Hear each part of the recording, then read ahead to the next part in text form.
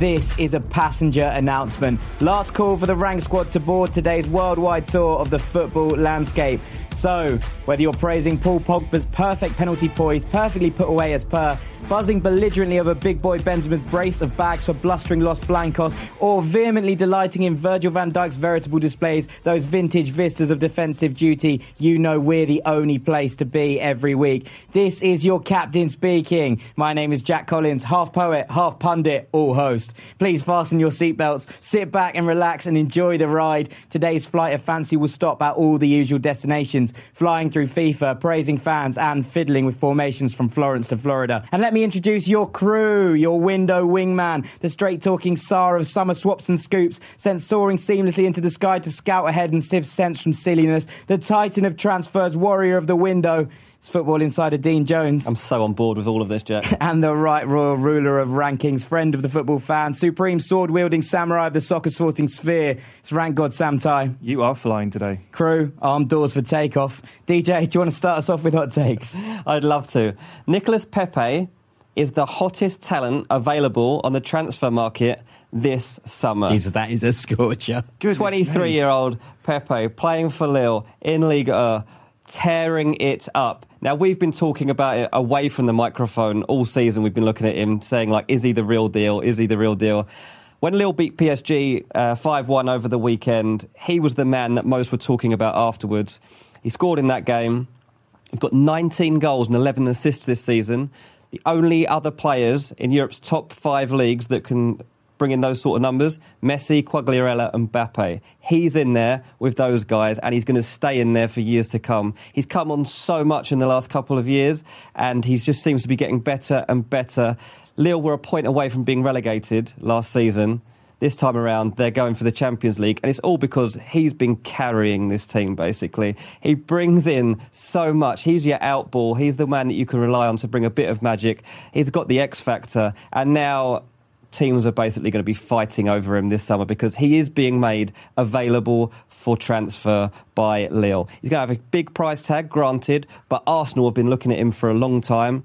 Inter and Juve are now coming into the race. So are Bayern and Man United. They're the clubs looking to sign this lad. One of them will get him. Whoever does has got the buy of the summer. What kind of price tag are we talking?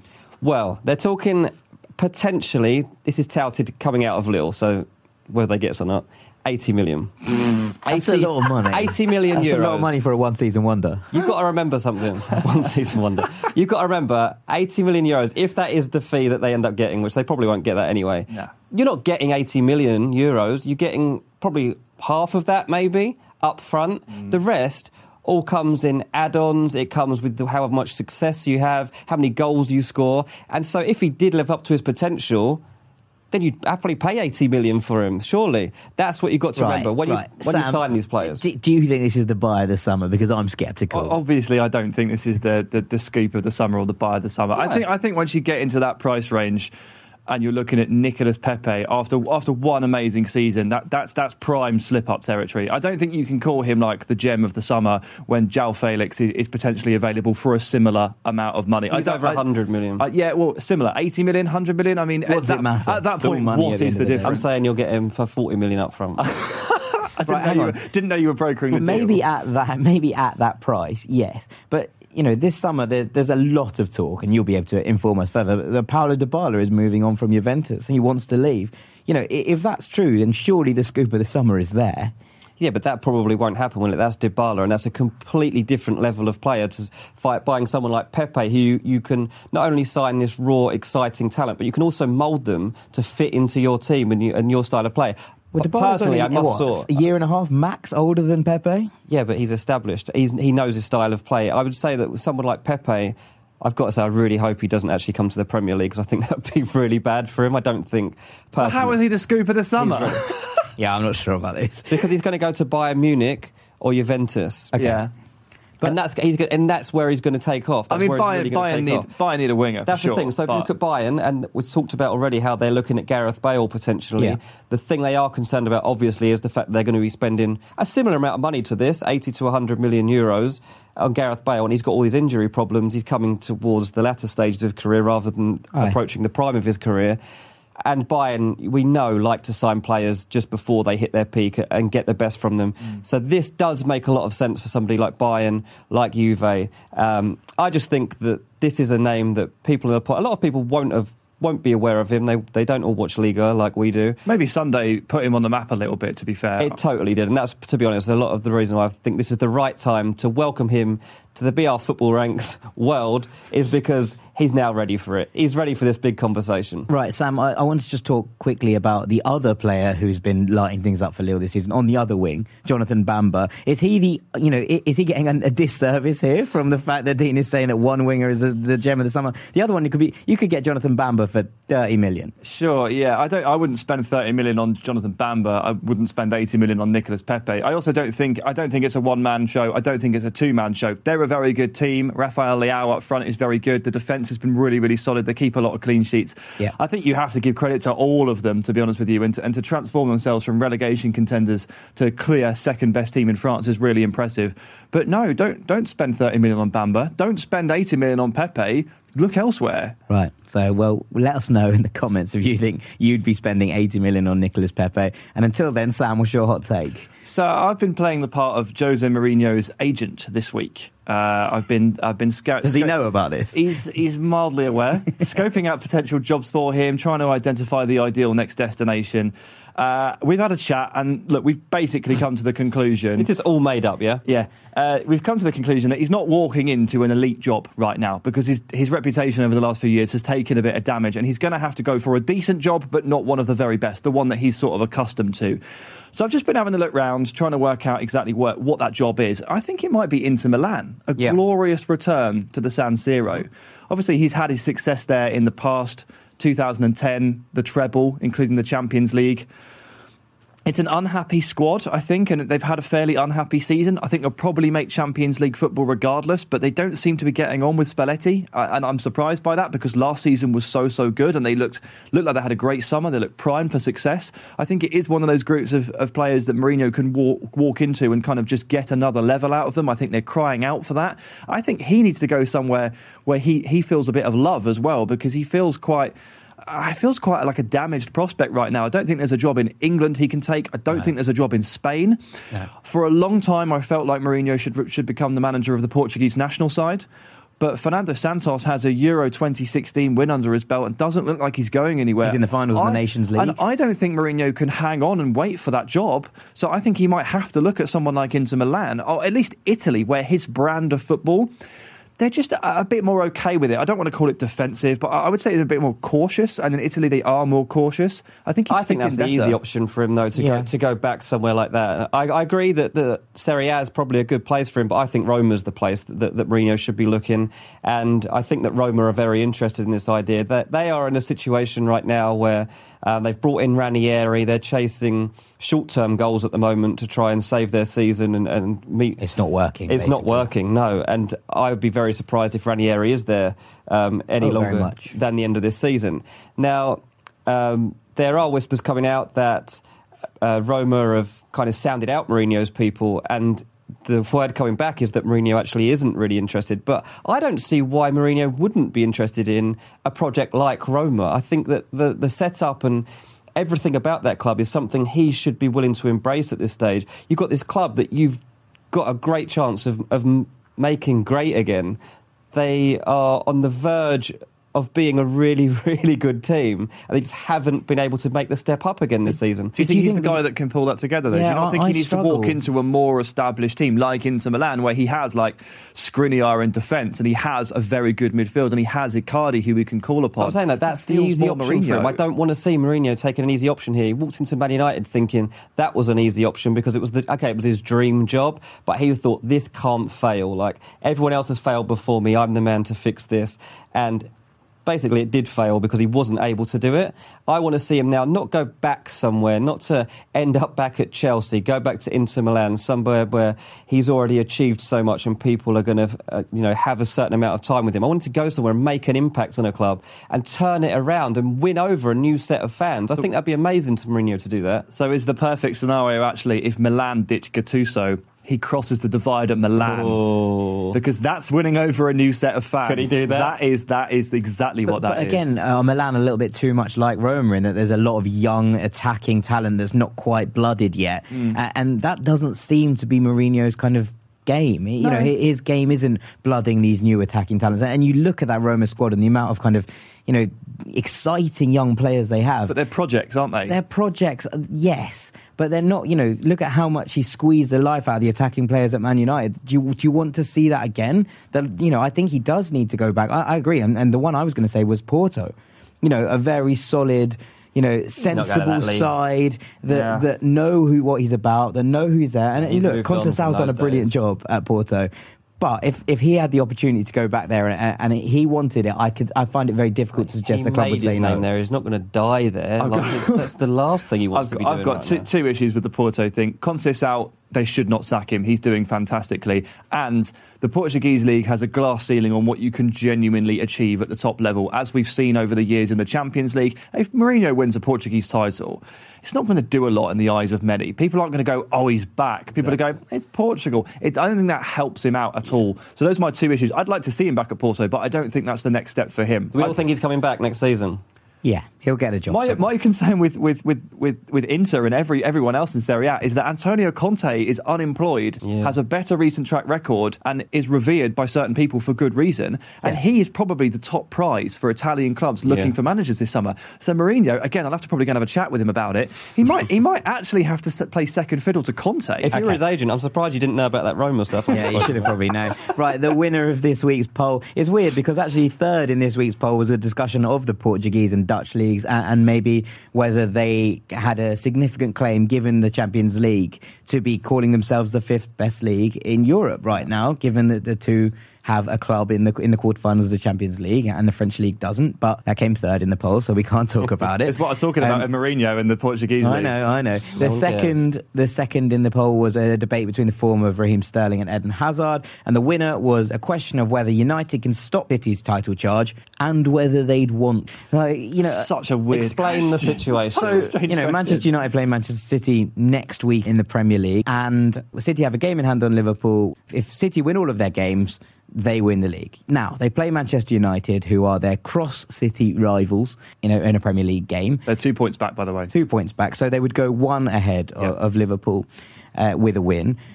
Now, look, Liverpool and Manchester United have a historic rivalry. Manchester City and Manchester United have a cross-city rivalry. So there are obviously two. The Liverpool one is stronger. But Manchester United are still battling themselves for a top four spot. And I think if you asked most United fans, and we did on Bleacher Report, there was an article by the brilliant Tom Williams the other week about basically all Premier League fans that aren't Liverpool fans don't want Liverpool to win the title, especially Manchester United. But equally, they'll want to beat their local rivals for local pride, and they're challenging for a top four spot. So we're in this really weird situation where United fans basically don't want to win the game. And it completely baffles me as to what's going to happen. It's really weird, isn't it? Episode 7 of BR Football Ranks, we spoke to Adnan Januzaj, and we asked him at the end, who's going to win the title, City or Liverpool? And he basically said what he wanted to happen. And he said, as a United fan, I choose City, which was just the most bizarre statement, but it rings true because of the two different rivalries and because Liverpool's are stronger. I reckon this is so hard to get my head around, and will be for other fans as well. It's such an uncomfortable situation to be in. To be honest, I'm going to simplify it. I don't think United can beat City even if they try. So the rest of it doesn't really matter. There's nothing in United's recent performances, i.e. getting bettered by West Ham despite winning, failing to manage a shot on target in the first leg against Barcelona, that really says to me that they've got enough in the bank to stop City. Dean? Yeah, well, United, obviously, their fans don't want Liverpool having won more league titles than they win, so that's a key reason as to why they don't want Liverpool to start winning those again, because it's been United that have been taking all the domestic glory on that front. But they've also got this issue at the moment, and I mean, by the time some people listen to this might be resolved, but City obviously chasing a quadruple as we speak right now. And Man United's greatest ever achievement was the treble. Yeah. So their big worry has been leading up to all this as well, is we really, really don't want Liverpool to win the league. But we also really, really don't want Man City to win the quadruple because we've never done that. So that's been their issue as well. Now, it's maybe resolved this week. But if City are still going for their quadruple as well by the time they play, then that adds another angle to this all. But I think most United fans will probably be just sitting there, try and enjoy the game. They're going to find it weird though when they score, because they don't know how they feel, but they don't want to lose. Okay, but of course they don't want to lose. But let's talk about it quickly in terms of by the time that United play City, they might well be out of the Champions League, given that they lost at home to Barcelona with an away leg to come. The league might be their only chance of getting into the Champions League next season. And the race for fourth is really, really tight. They need those points. Yeah, that's the thing. At that point, you have to focus on yourself. And Ole Gunnar Solskjaer will be completely focused on his own job. Things since he got the job permanently obviously haven't been great, and United haven't been great. So he's got to be winning every game he possibly can. And if that means that they beat Man City and it means Liverpool go on the league, then so be it. I've got to go back, though, to the initial point that Sam made. I do not see Man United beating Man City because at the moment, I'm not sure they'll even be able to compete with Man City, let alone beat them. I'd see it being probably a 2-0 Man City win, to be honest. Well, it's a strong one. There we are. Well, that's it for Hot Takes this week. And we're about to switch to a different mode of transport.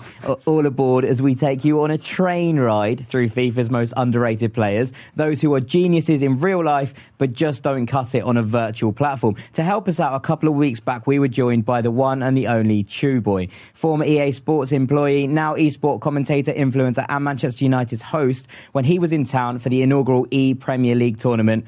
All aboard the Chew train. Don't go anywhere. Welcome back to BR Football Ranks, where we are delighted to be joined by Chew, FIFA legend, esports host and frontman for Manchester United esports. Man, it's great to have you here. Thanks for having me. I've never been in a Bleacher Report studio. I don't know which camera to look at. I was looking at certain cameras. Man. Just look at us. Yeah. All right. Just cool, look at cool, us. Cool. Crack out as usual. Well, it's a pleasure to have you here. Sam's going to tee up the ranking for you, but we're really excited to hear this one, man. Before we start, judging by Twitter, anything that Sam ranks is absolutely wrong, and he knows nothing about football. So. Well, this is why we drafted you in to do the ranking too. You're going to fit in right here, man. Yeah. You're going to fit. I right like in. the foot that we're getting off on, so that's great. Oh, God. I've been displaced. Okay, well, Chew is going to present the ranking this week to save me a little bit in my mentions, but we're talking players who are brilliant in real life but just unusable on FIFA. We thought we'd keep it FIFA related since Chew's in the building. So yes. You're going to talk us through 5 to 1. Yes. Players that you just can't stand using, but wish you could because they're geniuses in real life, right? Exactly. And I'll start by saying in FIFA, it's better to be in the game, the best players are big, tall, and fast. And strong. So 4 traits, big, tall, fast, strong. Like, if you are not that, done. Like, funny enough, as good as Messi is, you always go with Ronaldo because Ronaldo's big, tall, fast, strong. Yep. So, those technical players are usually not the players that, unfortunately, your Iniestas, your Xavis were never good in FIFA, but they're probably the best midfielders in the world at their time, Absolutely. Okay, All so right, it's going to be a trend. Let's go straight in with number 5 and build from there, man. So this one's weird because, United just defeated his team. That was a great comeback. I don't know if you guys saw it. we had an eye on it, a quiet one. Yeah, very, very quiet night. I was definitely not running around my house shirtless. That didn't happen. But a guy who I think is world class, Marco Verratti. I think he's in real life like.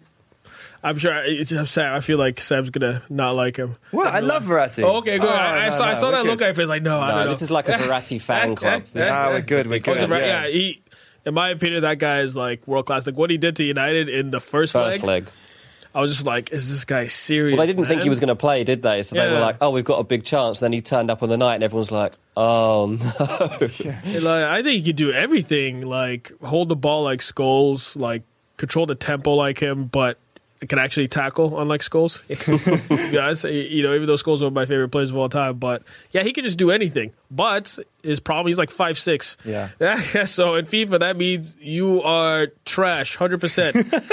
Or 100%. Like nobody's ever gonna touch you. He's what, 86 rated? He used to be 87, I think, last year. So the thing in FIFA, I know we're talking about general FIFA, but sometimes a lot of guys play Ultimate Team, and you open packs, and then if you get a good pull, it's a walkout, and if it's 86 rated and above, And so sometimes you get a walkout, you're like, yes, they're like, oh, it's Verratti. Oh, God. This is That's such a strange terrible. situation to be in. Like, you're like, what a player to pull out of a pack, and then you're like, it's not going to help go. me. It's not going to help. Can't you just put him at like right back or something? Oh, no, because that's even worse, because now in FIFA, like, the thing is to cross to the back post. So, like, some guys are putting Sergio Ramos at right back because they're like... Oh, really? That's a strength for people now. That's a strength for people, because people just use Mbappe and just jump over everybody, because Mbappe you. can do anything in FIFA, just like in real life. Yeah. That's overpowered, not underpowered. Yeah, he's not on this list. Yeah, he's definitely not. Verratti played that game, the first leg against United, seemingly on about one leg. Like he was very hobbled going into that, and still completely ran the show. And I've never seen a player take so many touches inside his own box when he's under such serious danger and pressure, and still just wriggle out of it time and time again. So calm. Any other player, and you're thinking the fans in the stands. I'm sure early on they were like, "What's he doing? What's he doing? What's he doing?" But nowadays they're like, "It's cool. We'll trust Marco. We'll trust him." 100. Always trust. Right, who's in at number 4, man? All right, number 4. Now, I mean, it's debatable. Like, people say his form has dipped, but he was probably last year. People say like he could have, been up there with Modric as the best midfielder in the world. He had an all right World Cup. Toni Kroos. Yeah. His problem is that for some reason in FIFA, I don't know if EA is watching or listening to this. EA, if you're listening to this, Probably everyone's listening. they have to be. They have to be. We're the Bleacher Report studios. They have to be. This is blasphemous if they don't. But they always had his pace really low. Like, in FIFA ratings, what would you say? How fast would you say Toni Kroos should be? What, out of 100? Out of 100. 65 or something like That's that. actually, no, you cheated. That's actually his pace. Actually, no, you're good. See, look, Sam knows everything. That's true, Sam. Yeah, I was going to say 70. But... Yeah, I would have gone higher as well. 70, yeah, 65 is very good. Usually he's been rated like 50 something. Yeah, he's really? in the 50s for and sure. then this year they just finally put him up to 60 something. Oh, okay, fair But enough. that's still not good enough, No, I'd say 70 would be much fairer. right? And then again, FIFA, if you're under about 70 pace, yeah, get out of here, bro. Like, what are you doing? Like, Can't move. Exactly. Like, what do you think this is? Like, he could shoot, but apart from that, like, he does it. The guys who are really good at passing, again, that's not something that shows up very well in FIFA when you have somebody just. I don't know if you guys play online season, somebody just sweating down the wing and trying to cross it into Ronaldo. Yeah. It's like, where's the passing there, right? But also there's guys in like Football League 2, English League 2, like 4th tier, that they can play like cross-field passes across from one flank to the other, pinpoint onto someone's chest. A pass they definitely can't play in real life. A pass that you would laud Toni Kroos for, but because he does it on FIFA, everyone else can as well. It's not a special trait. He doesn't stand out. So like, yeah, his best attributes are not Exemplified. Yeah, they're not exemplified by the game, right? And his weaknesses are shown up. Exactly. He can't move. Yeah. He can't move. Sounds like me at 5 I was aside. going to say, he's had a funny season though, Toni Kroos, hasn't he, Dean? He hasn't been the Toni Kroos of old, for sure. I know we've spoken before on here about when Real Madrid were in their troubled times before Zidane returned. Last week. Yeah, basically. The Kroos and Modric dynamic. Axis. Yeah, the axis was just not there. And obviously I said that maybe Modric's best days were behind him and they should move on at least one of those players. And I said it would be Modric. But Kroos has got to be winding down soon, I've got to say that. It's got to be He's getting slower. He's in his 20s. I know, Yeah, but... right? He's still getting but I don't- slower, isn't he? He's peaked. Yeah, but he has. But he's They're one brutal in Bleacher Report, man. Yeah, we're not here to mess around, We're not man. messing around Like, here. We're not here to give people credit. Just keep knocking people down and aiming for the best. Now there's a Dan's back. Do you think he's just gonna like buy everybody, like everyone? I think he's going to go big. I think that it'd be crazy not to. I think this is the last time you're going to have Zidane back, so he's probably going to do another 2-3 years and try and just wrap up every trophy he can. So just throw everything at it, and like I've said before, get Mbappe. Like whatever it takes, get Mbappe is the ultimate Galactico. Well, there we are. And he'll out-jump everyone at the back post, right? Yeah, exactly. seriously. Oh my god, nightmares it gives me. Let's get on to number 3, man. All right, number 3. This one's controversial because some might be listening to this and they play FIFA and they'll be like, "Chu, you don't know anything," which happens every day. Sound like your life is very similar to Sam. No, seriously, it is. Like, I mean, if some of the listeners might not know, I used to work at EA Sports. I was a community manager, so like anytime.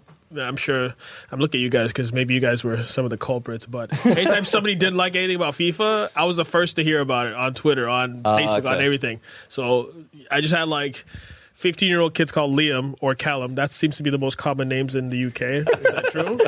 I mean, it's not too bad a shout. Quite a lot, quite a lot of them. They just told me, like, funny thing is that, like, the worst thing you could do to a British kid is to talk about football but not be from Britain.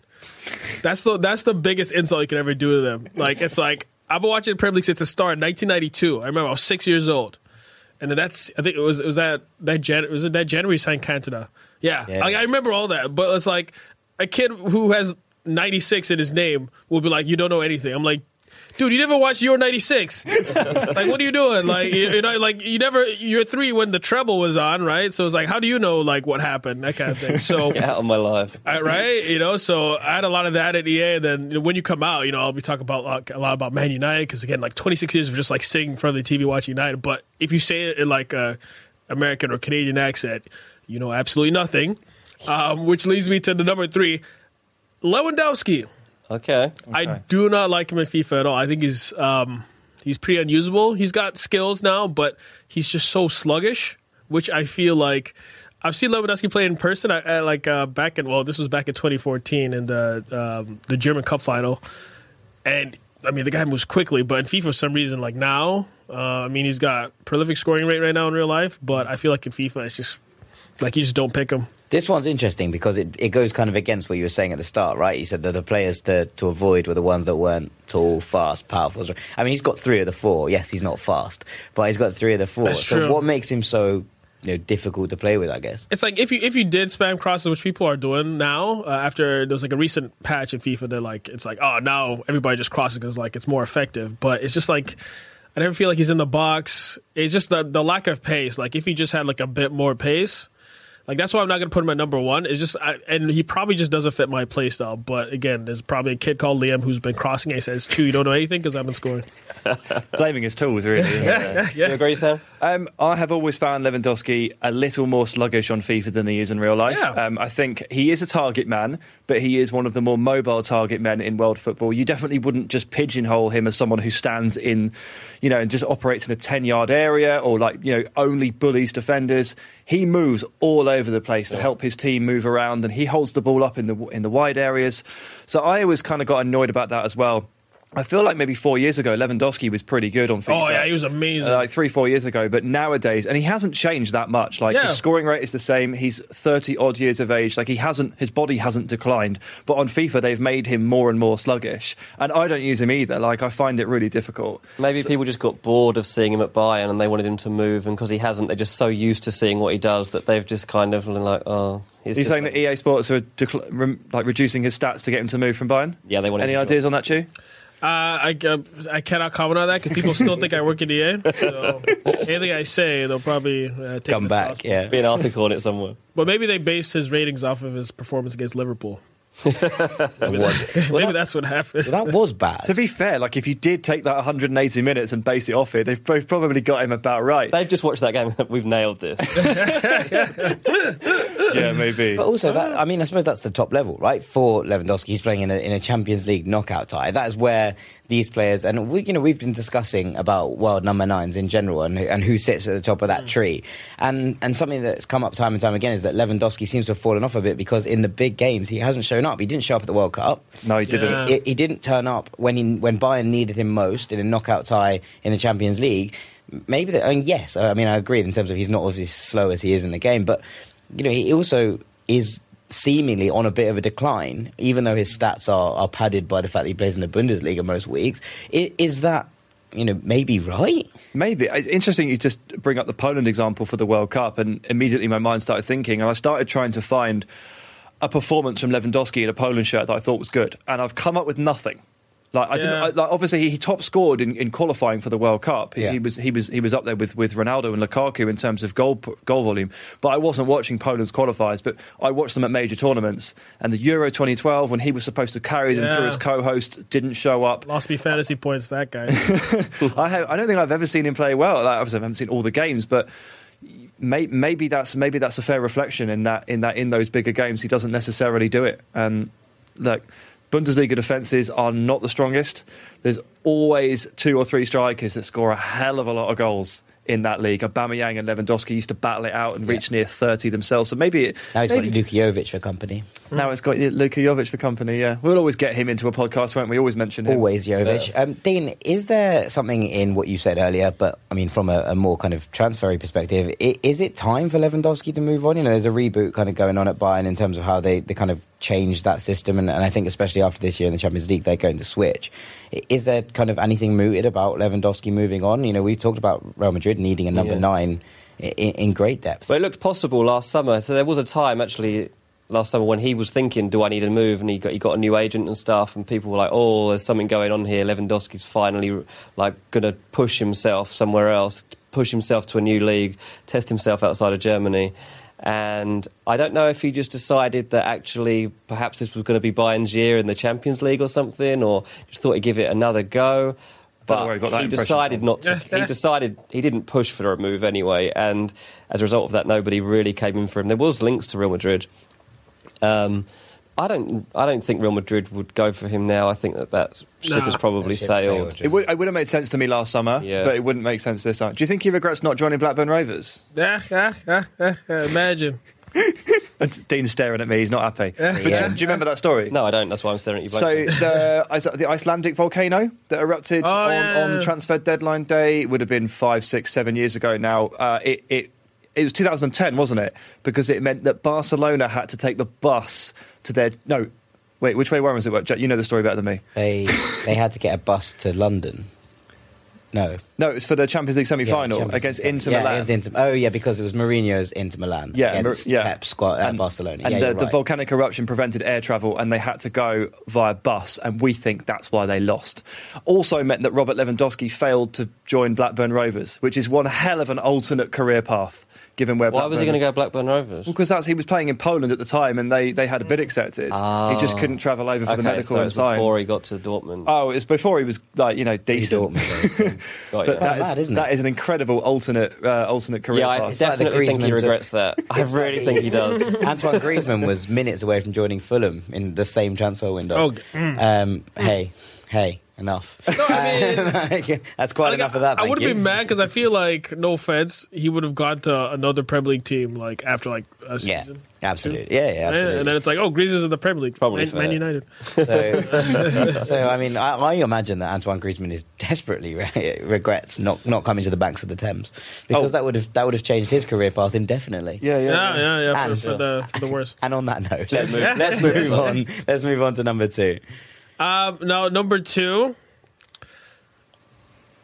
it pains me because, he was a United player in his youth, in his younger days, and of course we decided to go with Johnny Evans instead, which, as bad as it seems, I was okay with that at the time because I was like, this guy, he's all right. He doesn't look that great, whatever. Gerard Piqué turned out to be good.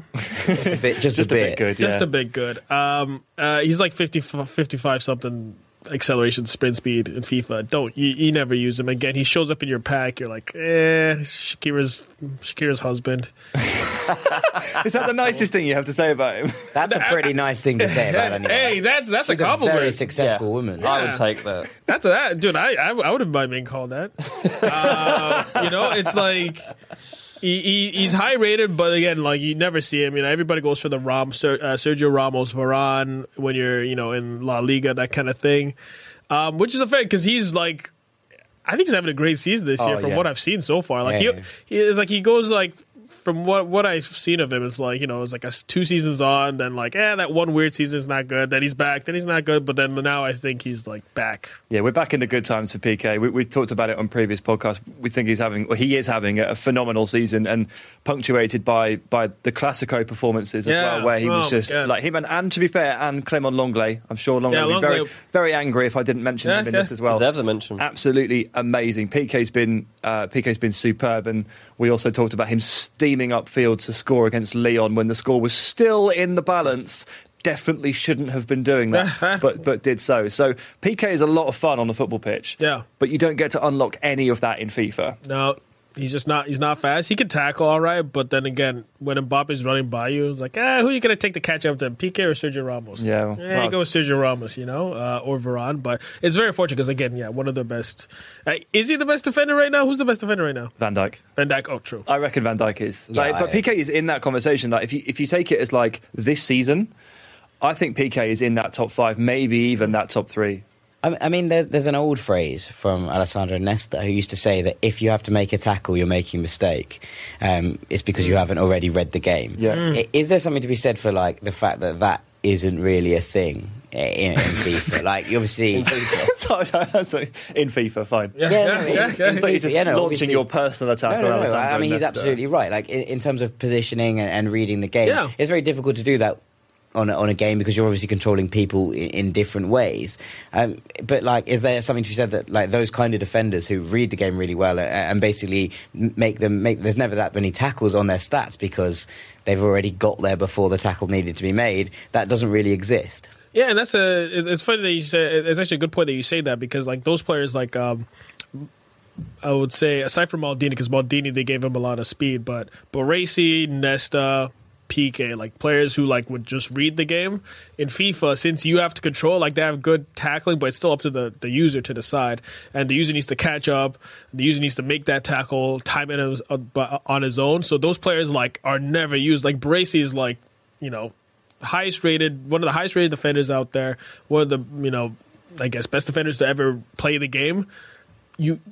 People like the kids who never watch him, they think he's trash because they play FIFA and they're like, yo, this guy's trash. But I'm like, guys, no, like when I was a kid, this guy, like you couldn't beat this guy in real life. Like he looks short, like because they're like, oh, he's short too, he's short in the game. Like how is he good? I'm like, I don't know why I don't know how he beat all those odds, but man, when I was a kid, you weren't getting past him at all. So kids growing up think that through FIFA, Baresi wasn't good. It's unbelievable. It was a different game back then, wasn't it? Yeah. Restructuring history. Tragic story. Don't know that is sad. Yeah, and it's funny because what do you think about it? Like kids who teenagers now, that's the only way they get to see what those players are, unless they go through the YouTube archives. But Alessandro Nesta, they don't think he's probably that good if they didn't watch him because FIFA is not that good. Fair enough. Well, that leaves us with one, Jay. That leaves us with one. Who you got? Yeah, so this one, as I've said many times already, probably too many times for the Liverpool fans, it's for United. But there's one player, I feel like, if I could take one player from the last decade from any other Premier League team, it would be this guy. And it actually pains me that he's not that good because he's short and he's good at passing. But I think he's a Premier League legend, in my opinion, and probably one of the most important signings in the Premier League history, top 10 at least. David Silva. Yep. David Silva. Unbelievable player. I don't think he even gets enough recognition. It's weird that Aguero and Silva aren't considered greats. Isn't that weird? I think City fans would, but Premier League fans... I think once they retire... They will be. I think both of them will be. But once they leave and everyone looks back at the legacies they had in the Premier League, I think people will. It must be so frustrating to be that good and yet not appreciated. Because I'll be honest, if those two played for United, they would be known as the greatest players of all time. But Aguero, isn't Aguero like literally the best striker that's ever existed in the Premier League? Like better than Henry, the best foreign striker. I think per minutes per goal. Yeah, I think it is. I know him and Henry are the only two players ever to have scored in 20+ goals in 3 seasons consecutively. Yeah, he's mad. His statistics are nuts. He is an unbelievable footballer. Yeah, unbelievable. David Silva again. Like it was just.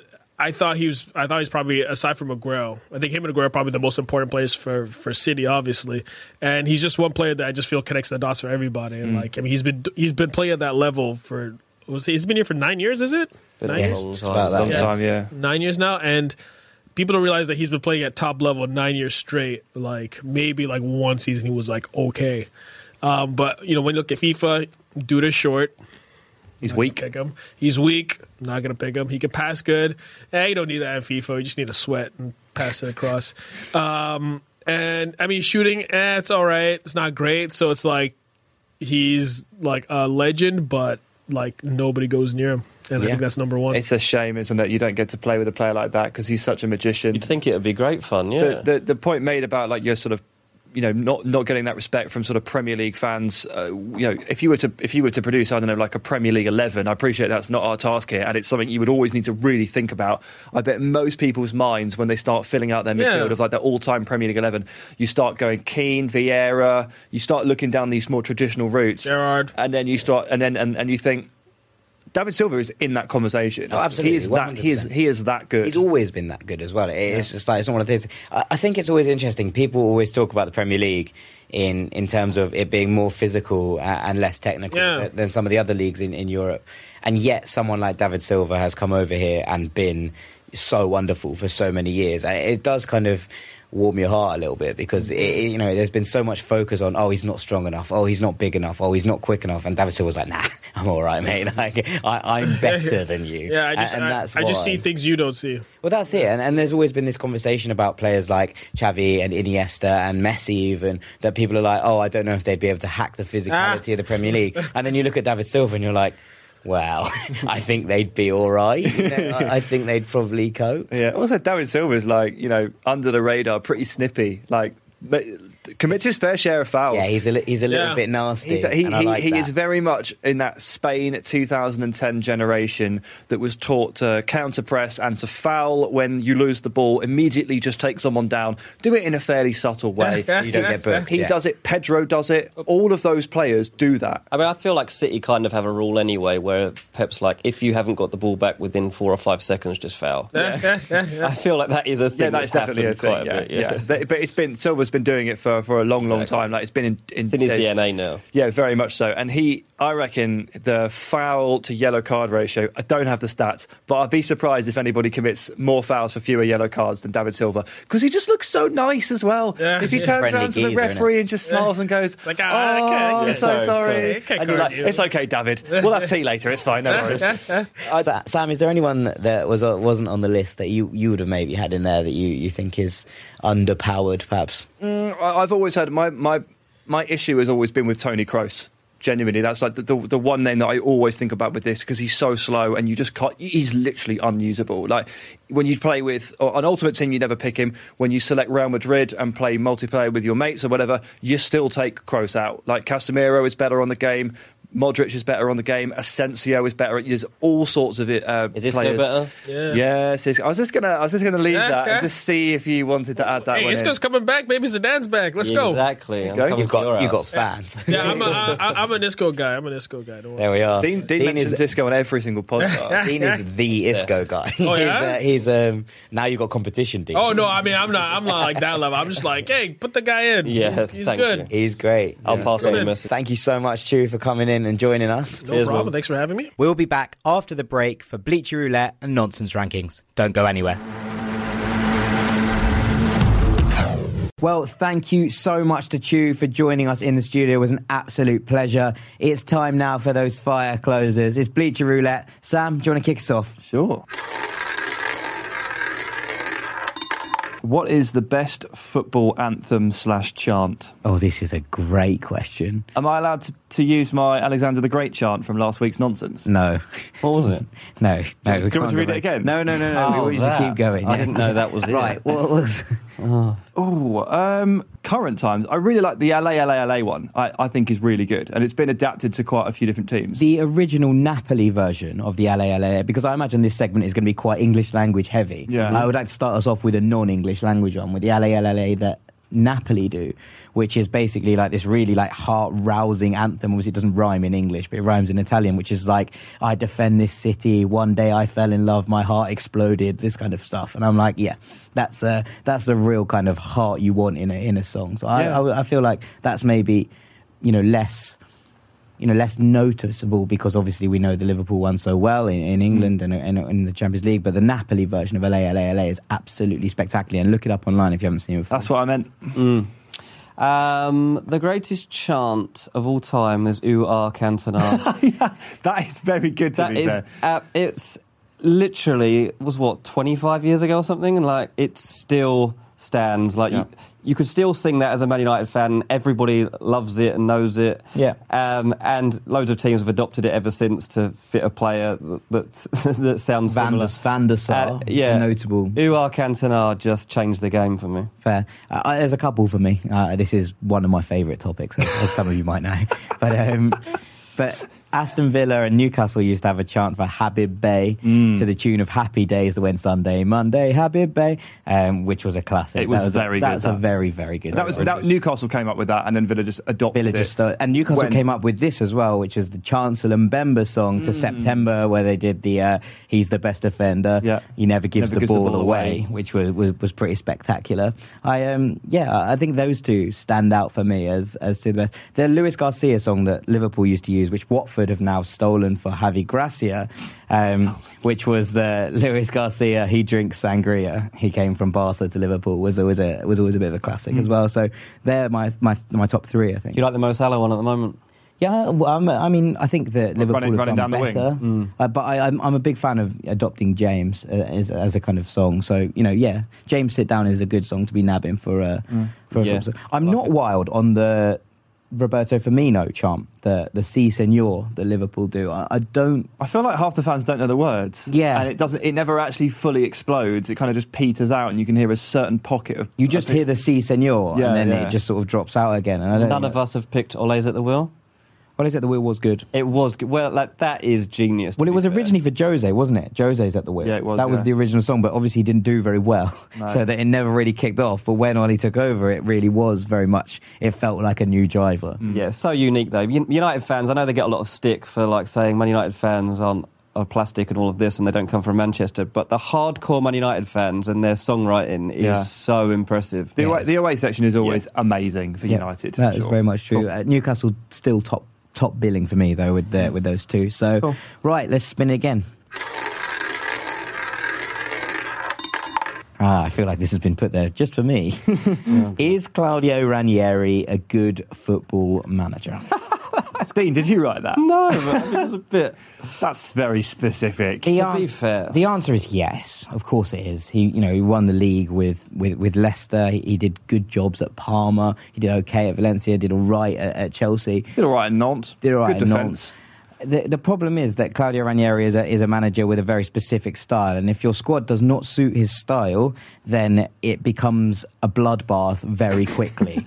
And we've seen this at Fulham this year, obviously, but mostly I think a lot of teams would say the same, that there are places where he has gone and he just doesn't fit, because that kind of Italian Catenaccio style, playing on the break, it is very difficult if you don't have the players for it. So it worked perfectly at Leicester because they were so set up to counter-attack. They were so set up to basically be a solid unit and score goals from set pieces, score goals on the counter, and a lot of things fell into place for him.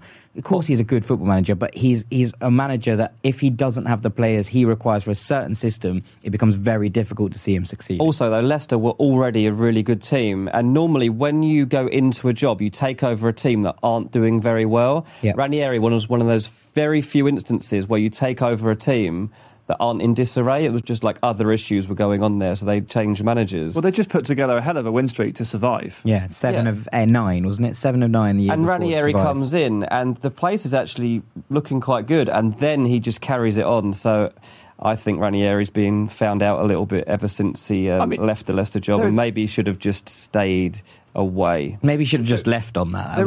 There are two sides to this. I mean, Fulham shouldn't have appointed him because their squad didn't suit him. Sure. Ranieri stubbornly tried to play his football with a squad that didn't suit him. What about Roma? Well, Roma haven't been great either, have they? So why did they appoint him? Well, it seems like, he's had so much success in Serie A in the past, hasn't he? I mean, so I can understand the feeling and the sentiment, and the view of Ranieri in Italy, I believe, is quite different to the view in West London.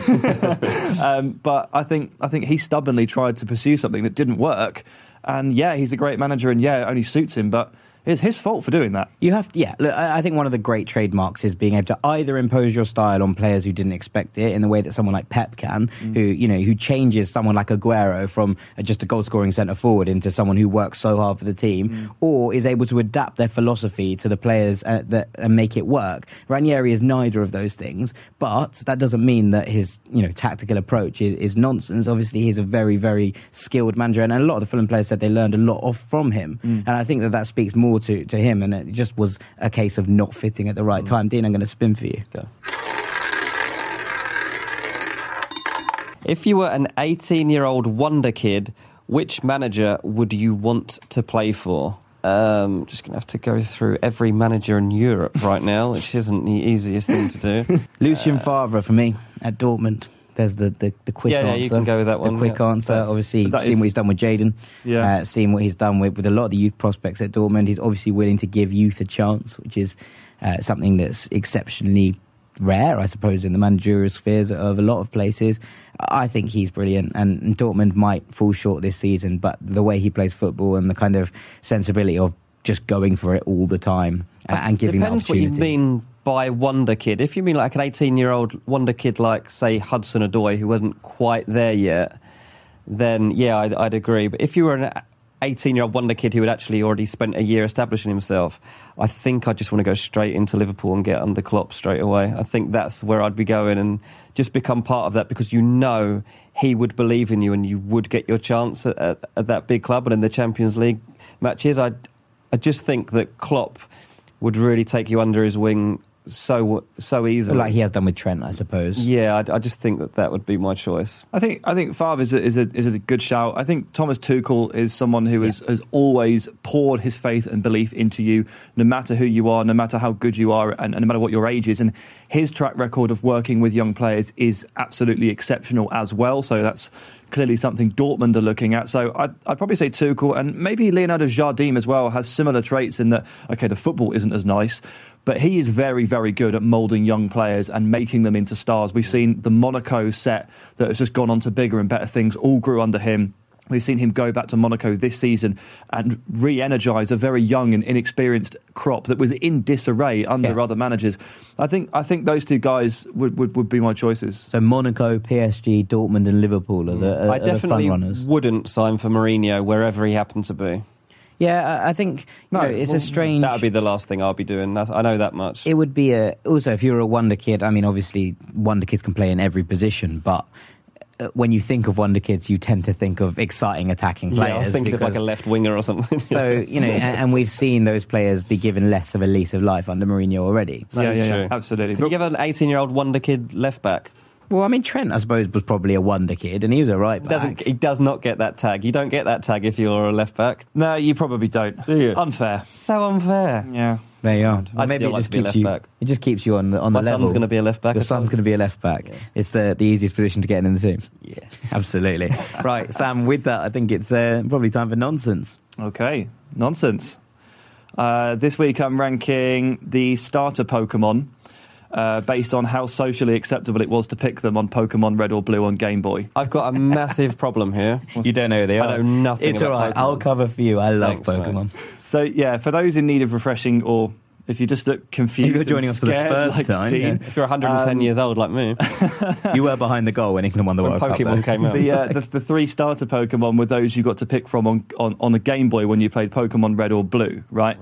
When you started the journey, and they're different types, they've different strengths and different weaknesses, and it shapes your journey through the game. Okay. Just want to come back to how Professor Oak just has three of the rarest Pokemon just sat on his table. He's like, yeah, I have one. I just caught them spare.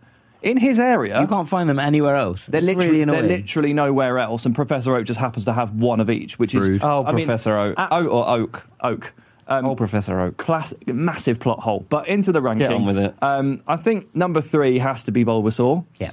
Not only does he just look like the most rubbish one, so even if you don't know anything about it, you're making a clear visual error from the word go.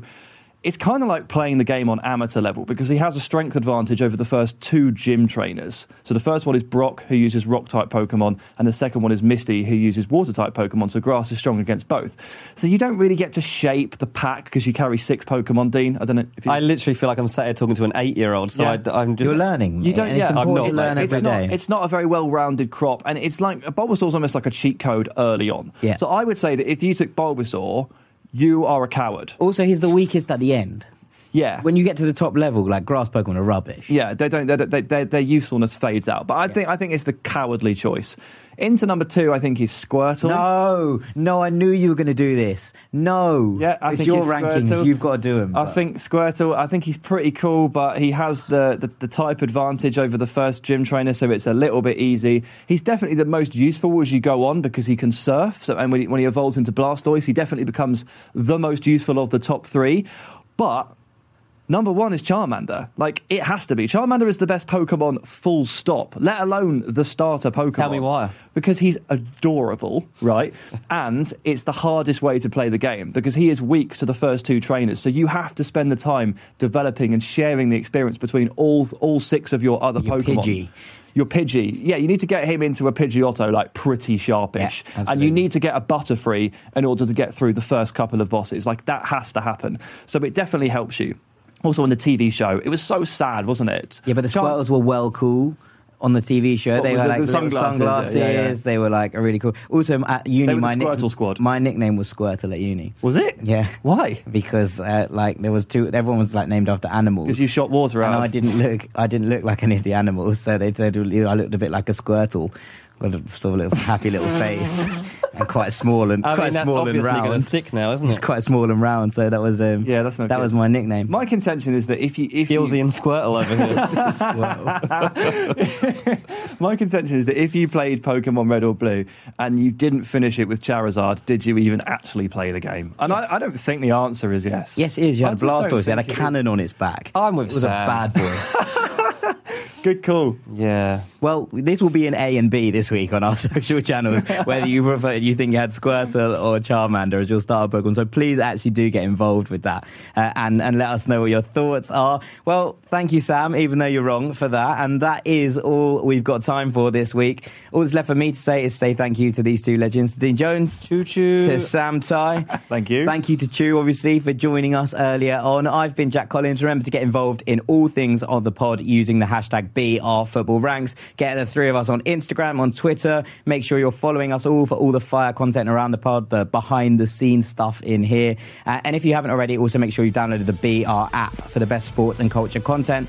You can listen to us on it. You can keep an eye out for an exclusive Rank Squad special in the app very soon. Keep sharing the pod. Keep telling your friends. Keep rating us on iTunes. Rank Squad memberships coming this summer.